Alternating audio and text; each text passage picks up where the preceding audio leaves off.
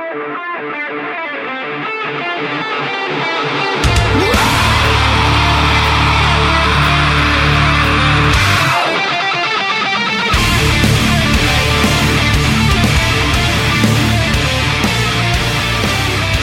up.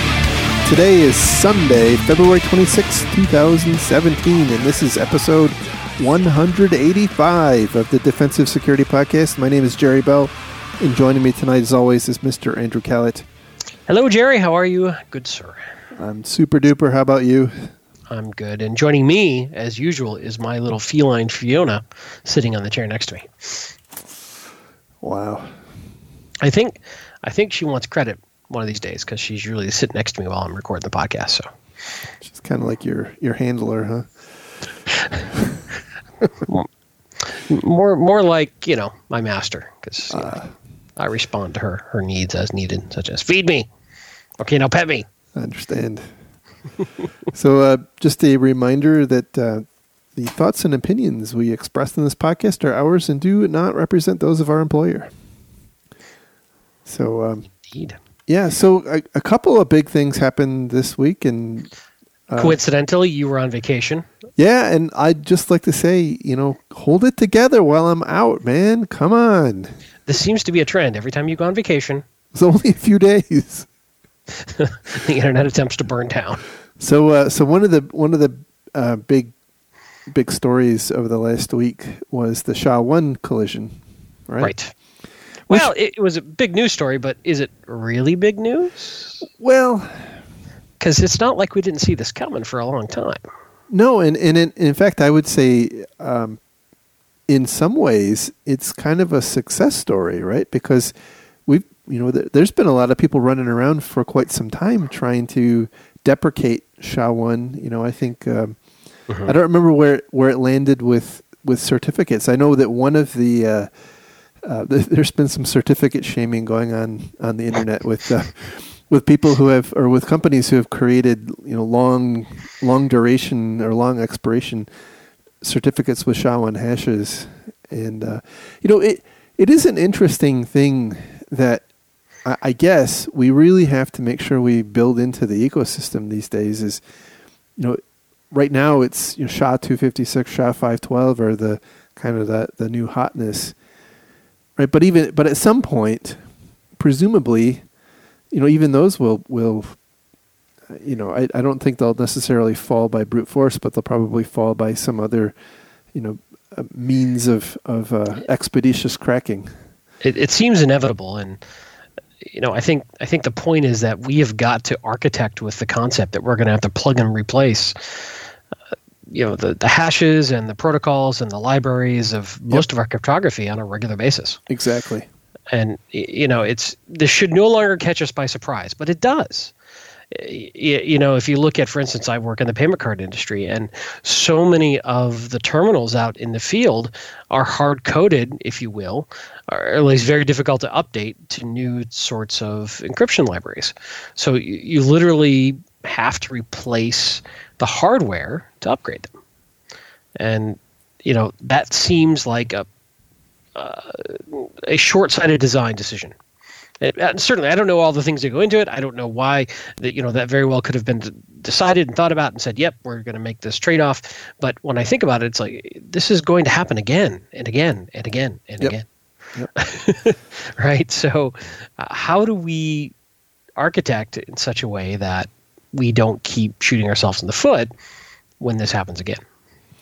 Well, I'm not sure necessarily that it's shooting ourselves in the foot as much as it's just that we have to plan, for things that are modern to at some point be obsolete and defeatable based on new technology and new understanding. And so I really think that just comes down to the design of the components and software and systems to be modular enough that you can plug, you can pull things out and plug things in. And the other thing that we have to be cognizant of, and I don't think we fully, as an industry, really have our head wrapped around how long some of these things can be around for. Right. I think the average company likes to think that they're gonna, their customers are gonna renew or refresh their stuff every 3 to 5 or 7 years, and it's just not the case.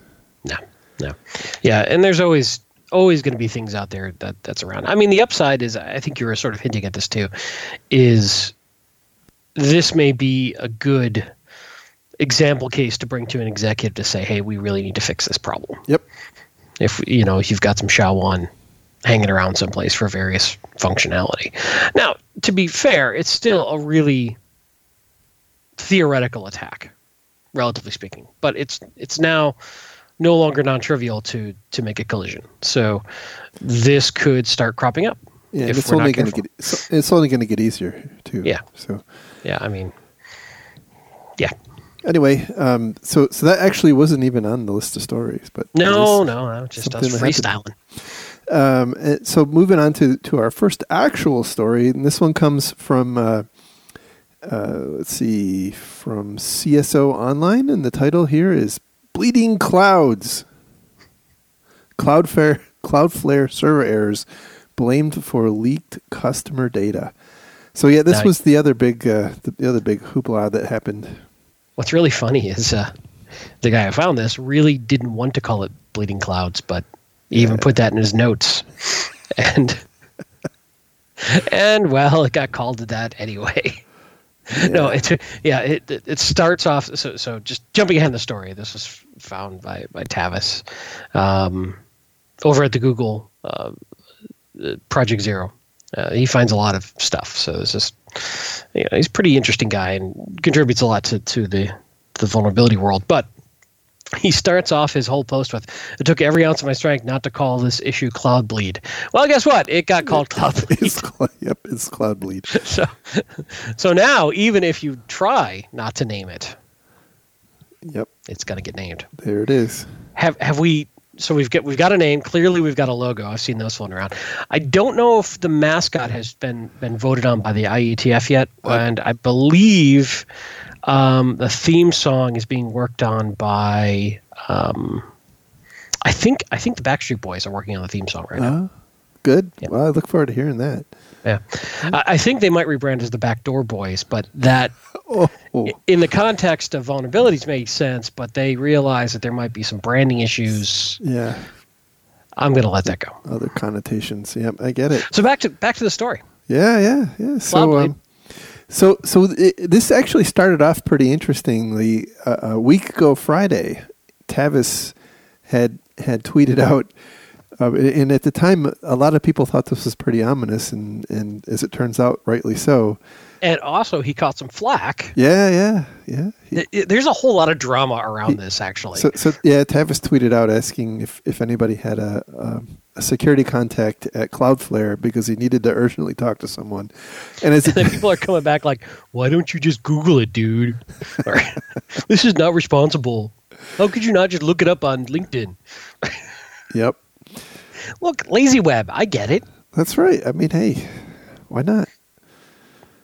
But plus, it furthers the mystique, right? Right, and clearly it was indeed. And then, jumping forward just a little bit, when did this release? When did this come out? Tuesday? Yeah. It was Wednesday, I think. Wednesday night. Wednesday, yeah. Assuming it was Wednesday. Tuesday, there was hints out there. I saw some people tweeting, "Tomorrow's going to be a bad day. Buckle up." Yeah. So the story here is that Cloudflare, which is a big content distribution network that a lot of websites use, in particular because they actually offer a free tier of service. And one of their big claims to fame is they'll help you write out a DDoS attack, and I think there's been a fair number of those lately where Cloudflare has kind of declared victory from. So anyway, it's a very popular platform with websites, and particularly large websites. Well, apparently what happened was that sometime last year, Cloudflare was replacing some old code with some new code. It was a HTML parser, so they had an old long-in-the-tooth HTML parser that they were replacing with a new one. They were running the two side by side. And in the course of running the two side by side, they actually triggered a pre-existing bug in the old version of the parser. And what happened was the parser would overrun its buffer in certain circumstances. And when that happened, and it wasn't a common thing. It was like one, at the peak, it was like 1 out of every 3.3 million transactions. But, for a really busy CDN, that probably happened, maybe several times a second, I'm guessing. Anyway, the proxies, their edge proxies had this buffer overflow, or I should say it's a buffer overrun, and subsequent pages being served would include unrelated HTML, right? So it could include cookies and content from other web pages, that was authenticated. So I'm looking at my cute cat video. Yep. And a portion of somebody's, I don't know, private chat on OkCupid might be included in the web page that comes back. Or even better, your 1Password, because 1Password now does their online. No. No, I thought that was LastPass that said no, but 1Password was yes. 1Password, the only. So let's be clear on this, because this was a big deal. Okay. There's a lot of drama around this. So let's circle back around on this because it's important. But just to spoiler warning, what got leaked on the 1Password side was just API transaction data with no actual sensitive data. Okay. Okay, let me be fair. According to what I saw 1Password put out, and other people verified that the 1Pass data that was being seen was still inline encrypted API communications, is my understanding. Okay. So, because people started panicking on that one, and there was a whole bunch of back and forth about that. 1Pass is behind Cloudflare, but they apparently did their own thing as well. Yeah, they were beyond TLS. Yeah, Tavis said he was seeing session data from 1Password. Yeah, so I'll see if I can find it as we're talking, but because it's a big deal. But the other thing that's interesting is, so I'm a standard web browser, and this is one thing I don't know. I'm getting this dummy data back. I'm wondering if my web browser is even rendering it in any way, or I even know it as the average user, or if it's just being discarded by my renderer as dummy bad data. So as far as I can tell, there were a bunch of different manifestations of that.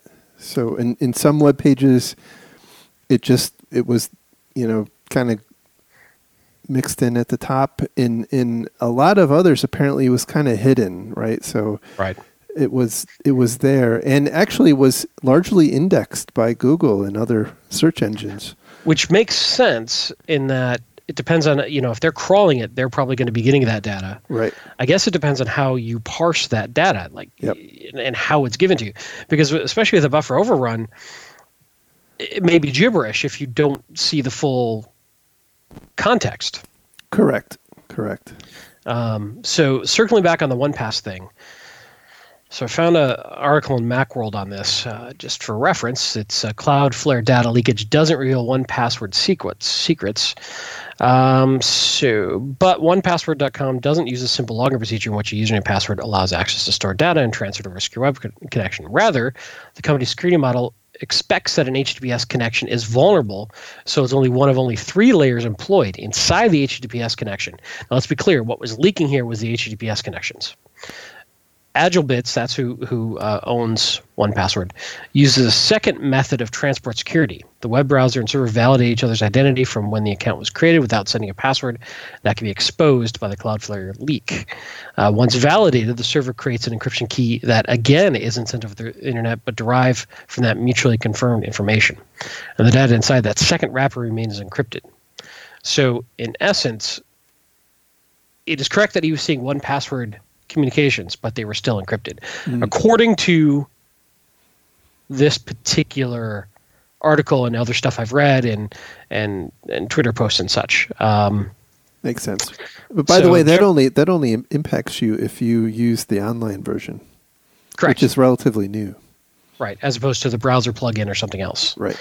So, quoting from the security chief of AgileBits, quote, "We designed 1Password from the outset with the expectation that TLS could fail. So if some traffic is exposed through a TLS value, it doesn't cause any problems," which makes sense when you think about man-in-the-middle attacks, things like your AV intercepting your TLS for inspection, all sorts of things. It's probably a wise design move on their part. Yep. So I've got no dog in the hunt with 1Password, but I just want to be accurate in our information. Good point. But there apparently were conversations and a fair amount of actual data from sites like Uber and OkCupid and others. And apparently there were a total of potentially 4 million domains involved. Yeah, that's crazy. So that's which is interesting, because now we've got another story about the centralization around a few key service providers. Yep. Right? Yep, that's right. We were talking about this with things like email and other stuff, and here and Dyn and whatnot. Now here we are again, where we've got a centralized provider who, in theory, is the subject matter experts, having a flaw that impacts a huge chunk of people, providers on the internet. Yeah. So there's a second story, also from CSO, and the title there is "Carter's Capitalize on Cloudflare Problems." But before we move off this, yeah, go ahead. I do think that there's an interesting thing, which is that this was fixed, I think, in something like 22 business hours. Yeah, I did want to touch on that. The blog post from Cloudflare, they actually were quite transparent. Yes, and I didn't realize you wanted to circle back on that. Yeah, they talked about how they had actually mitigated the problem within, I think, 45 minutes of learning about it, and then they had pushed out code fixes within something like 7 hours. So it was and I will give kudos to Cloudflare. Their transparency, I think, is the right way to handle these sorts of situations. I think they did a really good job. Yeah. Explaining what happened and why, and I think the way they mitigated was they identified that there was 3 particular services that were lightly used that were the source of the problem. They just turned those off. Right. Now, of course, the issue is if that stuff is still indexed and cached out of various search providers, that's an issue. I believe Google is scrubbing, but I don't know if any others are yet. Yeah, I'm not sure either. One other funny thing, that Cloudflare offered Tavis a T-shirt. Yeah, that was kind of funny. Which caused now. There's also a whole. We're not here to talk about the drama, but it's interesting that there's a whole bunch more drama that came about with how this was disclosed, and it spun up that whole responsible disclosure debate again. Yeah. Well, it's people sniping back and forth. But I don't think Tavis, as far as I can tell, wasn't. He didn't spill the beans. He actually did contact Cloudflare and worked with them, and Cloudflare acknowledged that in their blog post. Which, by the way, I highly recommend everybody read the blog post, because they describe the process they went through and the things they had done to prepare themselves for responding to this kind of an incident, which I thought is really a very good read and something to take to heart. It's an unfortunate thing, and I'll tell you, there's been a ton of discussion. I've seen people contacting me and whatnot, asking, if you're a customer, what do you do? Right? And there's no good answers, unfortunately, because you don't necessarily know what kind of what or if your data was affected. So you kind of have to assume the worst case scenario, right? Yeah, it's a tough situation to diagnose and recover from, because you don't, like you said, you don't know. You don't know if your passwords are exposed. You don't know if nothing was exposed. Right. And this could be one that you may be able to dodge a bullet on, but We'll see. And which leads to the story you were about to launch into when I derailed you back into the original story. Yeah. So the second story is just basically a continuation of the first, which is titled "Carter's Capitalizing Cloudflare Problems Claim 150 Million Logins for Sale." So there's a Carter forum on the internet that's claiming to have 150 million logins from sites that were impacted by the cloud bleed bug, including sites like Uber and Netflix. But wait, Netflix doesn't use Cloudflare. My theory is it's probably old data that they're trying to dump. Yeah. Yeah. So there could be some new data, but I guess this is being sold for $250,000. And hey, is there honor among thieves? I don't know. Right? But here's the problem with that sort of format is that if they're trying to be a repeat seller, they get a reputation. That is a problem. Well, yeah, that's certainly true. So anyway, the premise seems a little suspicious, right? Yeah. Now I'm sure there definitely were probably some amount of credentials leaked. The 150 million number seems really excessive. Especially this rapidly? Yeah. I'm very skeptical. Yeah. But, it's hard to prove a negative, I suppose.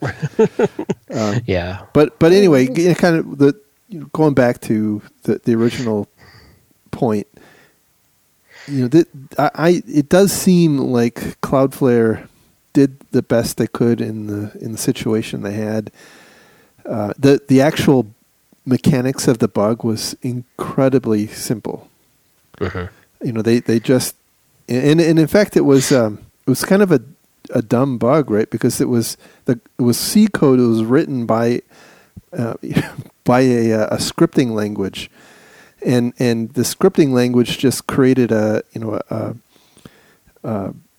equality check. It was looking for the end of a buffer, and it was trying to do a direct comparison rather than to see if it was greater than or equal to.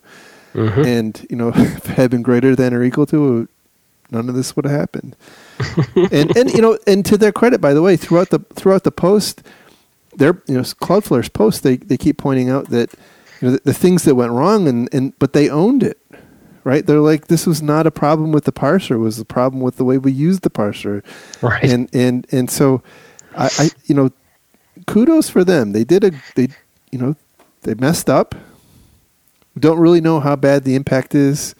May not know for a long time, but they're owning it. So yeah, and it was in theory quickly resolved, which is circling back the upside of centralizing your services in a couple of providers. They can also fix a huge chunk of their customers at once. Yes, right. So it's a double-edged sword. Right. If this were, think about this. If this had been something like a Heartbleed, which is still, I think I saw a report the other day, 500,000 vulnerable devices still out on the internet open.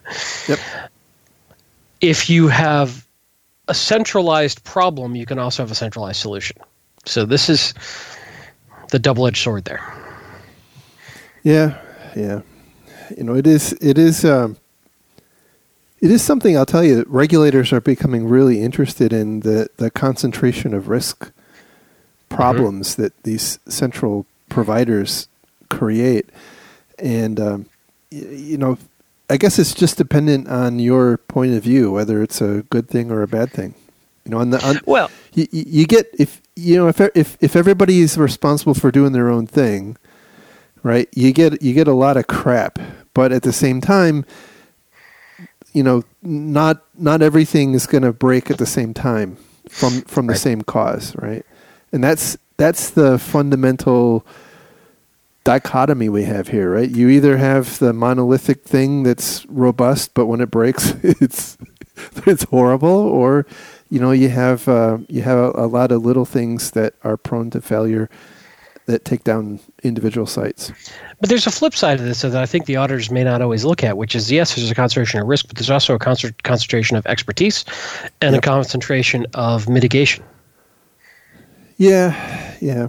But at the same time, though, I guess it depends on what risk or what harm or peril are you trying to cover, right? Because if it's downtime, then if the whole problem with Cloudflare would have been downtime, like this would have been an awesome story, but the problem is it's not that. It was data disclosure. Right. And you can't unring the bell. Like that data is out there. Security Dog agrees. I hear that. She's not happy. Yeah, it's a tough. Here's why I'm sort of harping on this: is that I think it's inevitable. We're going that way. We're not going to get away from centralizing on best of breed providers. It makes Absolutely. too much business sense. It's the whole don't do something that isn't your core competency writ large. We are now commoditizing the internet as plumbing, and it's just got to happen. Absolutely, it is the end game. Now IT. you could use two different providers, but that doesn't stop a data leakage issue necessarily. Right. So this is why I keep coming back to this concept, because I'm struggling with it and I just don't see it stopping.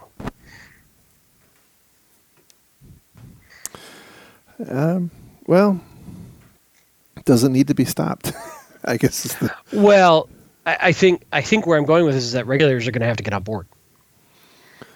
They're going to have to find a way to deal with it. From a regulator perspective, it actually has there's an upside, right? Because now they only have one or two places to go, kick them in the teeth. Well, that's true. Right. So, if you got all of your regulated entities using Cloudflare, I mean, just hypothetically, right? Mm-hmm. And you're worried about, whatever, right? Now you only have to go to Cloudflare. You only have to go to them and beat them up. Right. So anyway, moving on to our next story, which comes from bleepingcomputer.com, and the title is "Malware Used to Attack Polish Banks Contained False Flags Blaming Russian Hackers." I know. Can you believe this? I personally can you believe it? Shocked. I mean, who would be so low to fake attribution information? I cannot believe it. This First of all, shatters everything in InfoSec land. Are there no limits? Is there nothing we can believe in? It seems like no. So anyway, we talked last week about the the spate of attacks against the Polish bank and the linkage to Mexican banks and an alleged link to the SWIFT attacks and whatnot. And so this particular article is talking about how a researcher for BAE Systems, looking at the malware used in the Polish banks, found some Russian words, which apparently this person speaks fluent Russian, and determined that the Russian words were kind of like brain dead plants, intended. When he did the Google Translate, rather than actually copying and pasting the true translation, he translated the phonetic pronunciation. Right, but so I was thinking about this. If you were the Russian military hackers, that's true. Wouldn't you do this? So clearly, I cannot choose the wine in front of you. Yes. Mm-hmm, mm-hmm. However, if I knew that the Russian hackers might be smart enough to do this, I might do it to look like the Russian hackers are smart enough to do this. Correct. But if you knew that, see? What I think this means is attribution is fucking hard. And every time you hear somebody say, clearly it was a nation state, but you know what? A kitten dies. So they actually go into blaming. It's not Russia; it's North Korea. Well, clearly, I mean, that went without stating. I didn't even think we had to say that, did we? No. But what I find interesting though is the allegation here is that this this Polish bank attack, which was apparently related to an attack in Mexico and in Uruguay, is apparently also related to the SWIFT bank, the SWIFT $81 million theft, and dun dun dun, the Sony hack. Right. All apparently done by this Lazarus group. And they're basing it upon similarity of the code and the attack methodology, right? Right. They're using the same API, dynamic API loading techniques, and the same Enigma protector code packing system. Which nobody else on the planet could possibly use. Nope. Not allowed. Not permitted. Nope. They have filed copyright on that particular technique. And they're not allowed to change their their time zones or the language set on their computer. None of that. It's against the rules. It's true. It's true. So we're making light of this, but in all seriousness, this is the challenge when people say authoritatively, based on code review, that it's group XYZ. They might be right, but it doesn't have to be. Unless a group is absolutely not sharing their data with anybody and didn't get their data from anybody and self-developed it entirely, how can you ever really know if multiple groups aren't using the same code packages? Yeah, and you know what kills me is we make this assumption that it takes a nation state to have the resources to develop some of these super sophisticated pieces of malware, but then we also seem to make the assumption that they're also not sophisticated enough to make it look like it was the work of whoever they wanted it to look like. Right. And by the way, I'm not saying that it's not a nation state. I mean, I'm just saying that we don't know who the hell it was. Right. Yeah. I think that's fundamentally it is. We can't say authoritatively. Yeah. Anyway, it just gets under my skin. I'm sorry. It's all right. I don't want you to get upset about this. No, it's fine. It's fine. So so here's one more thing to get upset about. SecurityWeek.com has a story called "This is what hackers think of your defenses," and this is my fault. I know. Damn you, Andy. So this company called Nuix, I guess is how you say it, did a survey of hackers, and I used air quotes there, and by hackers they mean penetration testers at DEF CON in 2016. And so they asked them a whole bunch of questions. And just for the question, why did it take them from August to February to publish this? I believe, don't know for sure, but I believe it was time to coincide with RSA. The marketing conference. That's right. Yes. Marketers got to market, man. Marketers got to market. All right, carry on. That's right. So there's when you read the actual report, they're trying to differentiate themselves with this report from the the Verizon report and some of the other big data breach reports, and they're looking at it a different way and saying not how did breaches happen, they're saying how do people who breach systems do it. And so that's kind of an interesting take, but they don't seem to really address the obvious bias that creates. But be that as it may, they had a couple of interesting stats they pulled into the article. So, for instance, that 88% of these hackers claim that they can compromise their intended targets within 12 hours, and then 80% of them can exfiltrate data within another 12 hours.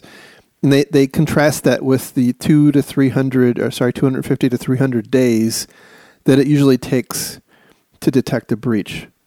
And the thing that's made me, or that struck me when I looked at that contrast, is that if you have a IT department or a security department that doesn't detect a breach within, I don't know, hours or a day or 2 days, it's probably not going to be detected by that organization. Yeah, that's a really good point. Yeah, either you're going to pick it up on it. Well, that's a really interesting point. I got to think about that one for a little bit. I guess it depends on where you're instrumented and what sort of detection technology you have. It's entirely possible you might miss the initial breach, but then when lateral movement occurs or escalation movement, you might pick that up, or when they start poking at sensitive data, if you've got that more protected. That's an interesting question, right? Because you're somewhat assuming that if you're not spotting the initial behavior that led to the breach, what are you going to spot? Yeah, it's I guess somewhat of a rhetorical question, but it is an interesting thing to think about, and so. If my guess is if we had perfect data, the ability to kind of look at perfect data, we would see, a cluster of companies detecting breaches, within hours and days, and then you would see the rest of it heavily skewed towards third parties finding it. On carding sites, right, or whatever. And being notified. Right. Yeah, and then they start looking at logs and they see the signal. Exactly. Yeah, exactly. I'm just not thinking that companies are going back and looking at 200-day-old logs and saying, "Oh my goodness, look at that." Yeah, something gave them a heads up. Right. Whether some other defense was tripped, some other detection was tripped, or they get a third-party heads up, or the county password inspector comes by and mentions it. Something happens. Yep. Exactly. So they did talk about how they did mention that a third of, kind of in line with this, a third of them say they're not detected by the security teams. Let's see. Then they talk a lot about training and qualifications, and they say that 70% of employers, I'm not really sure where this, I guess it came from an ISACA survey, sorry. 70% of employers require a certificate for IT security people, but 75% of the people that were surveyed in this don't believe that certificates are an accurate measure of knowledge or competence. So it's probably not a big surprise there. Then they talked about, again, specifically talking about these penetration testers. 4% of them had more than 10 certs, and 66% had less than 3. And, penetration testers are such a narrow percentage of the overall IT security workforce. It's kind of an odd thing for them to be calling out. But, whatever. The one thing that, by the way, if you're interested in getting into penetration testing, I think this is a great report to read, because it talks about a lot of the, kind of behaviors and where do they spend their time? Where do these penetration testers spend their time? What are they reading? What are they studying? Those sorts of things. So it's an interesting report from that perspective. Let's see what other. I went through the report and found some other things. They said 10% of these penetration testers were concerned with firewalls. 2% were concerned with antivirus. 36% say that modern endpoint security protection is effective, which is interesting. Kind of tells me maybe there's a big variation in the competence of these penetration testers, and rather than necessarily anything intrinsic with the big environment. And they didn't really seem to address that. 25% of them said there were no controls that could stop them. And that's kind of the other end of the spectrum was God complex people. Right. I have a pair of scissors that yeah, and a dog that will bite through Cat 6 cables. That's right.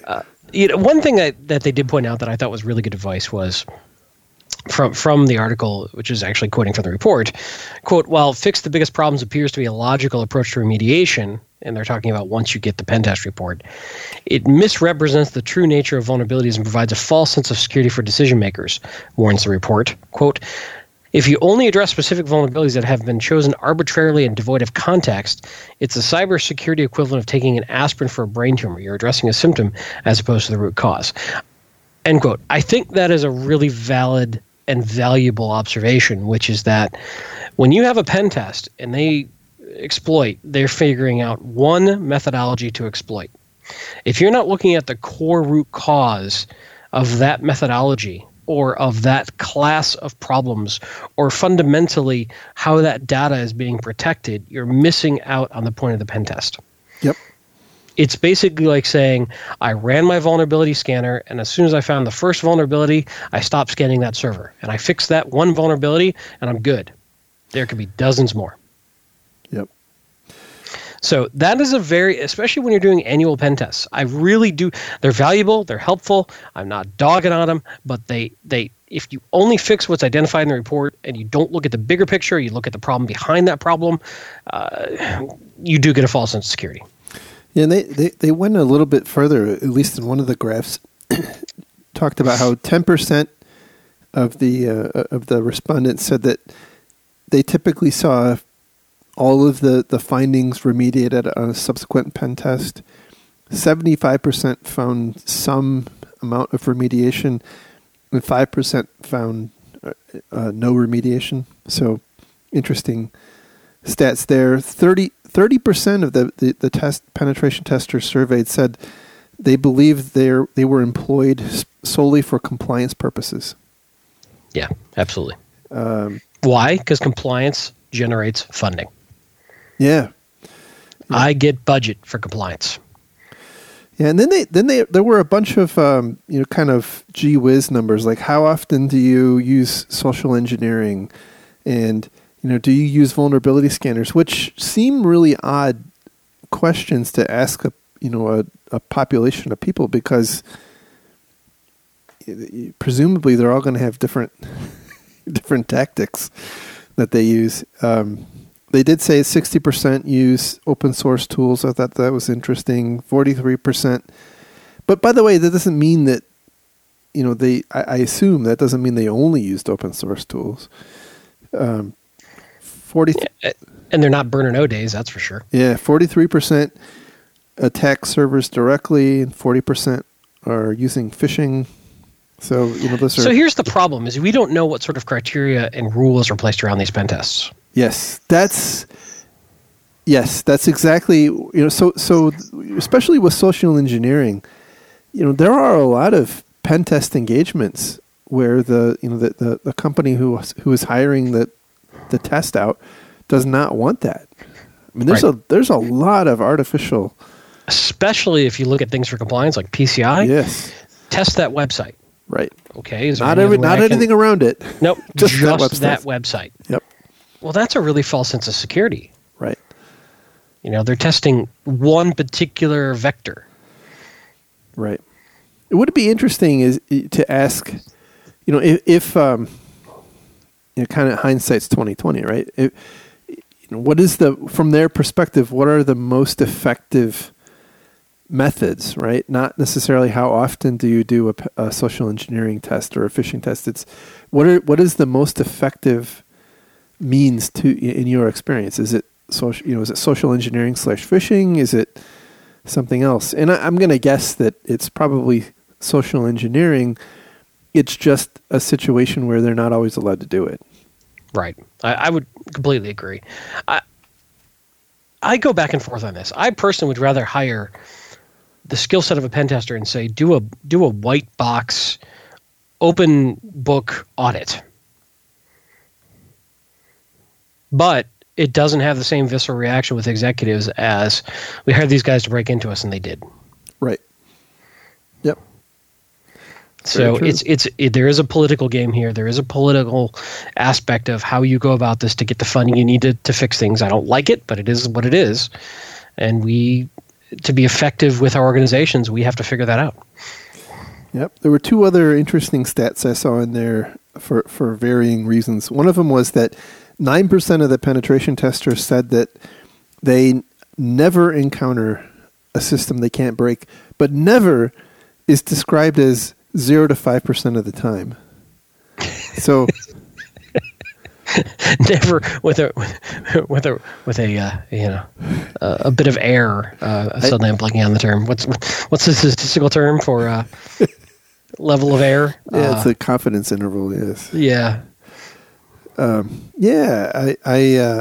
that was a little bothersome to me, and then which kind of sets the whole stage for how you want to read a report like this. But and then they said that 50% of the testers changed their methodology with every engagement, which I thought was really interesting. I would have expected, and maybe this is just terminology things, right? But I would have expected not to not see that kind of variation. Margin of error. That's the term. Margin of error. There you go. Suddenly, see, it's late on a Sunday, and I'm getting Alzheimer's. Well, that's because you're old. I haven't listened to a thing you've said until I figured that out, too. I was like, damn it, I need to figure out what I said. All right. So moving on to our last story for this evening. And this is just a quick follow-up from the Yahoo breach. Actually, Yahoo breaches. So I don't think you're pronouncing that correctly. Yahoo? There you go. Damn it. Anyway, there was a story, I guess, sometime last year about how Verizon was trying to get a $1 billion discount off of the $5 billion price or so.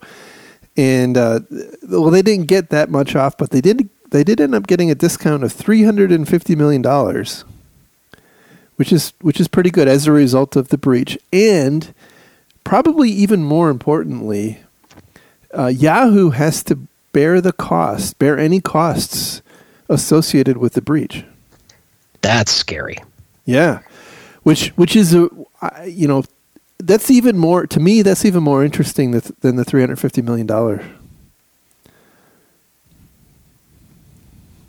So, anyway. Yeah, I mean, that's unlimited potential liability. Wow. Yep. Anyway, that just kind of goes to show how important this stuff can be, right? I mean, that's real money. How do you think that conversation went? Think it was kind of like, at a used car dealership? What's it going to take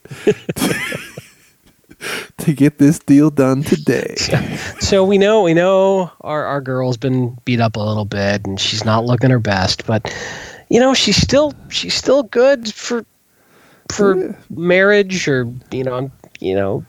because now it's sort of like negotiating a higher dowry, and 200 years ago. This analogy's falling apart on me, but seriously, that had to have been a really uncomfortable conversation. Oh yeah, well, I would imagine it's been probably uncomfortable for a long time. But that's $350 million. Yeah, that's Now here's an interesting question: if it was 2 years from now, do you think they would have gotten the discount?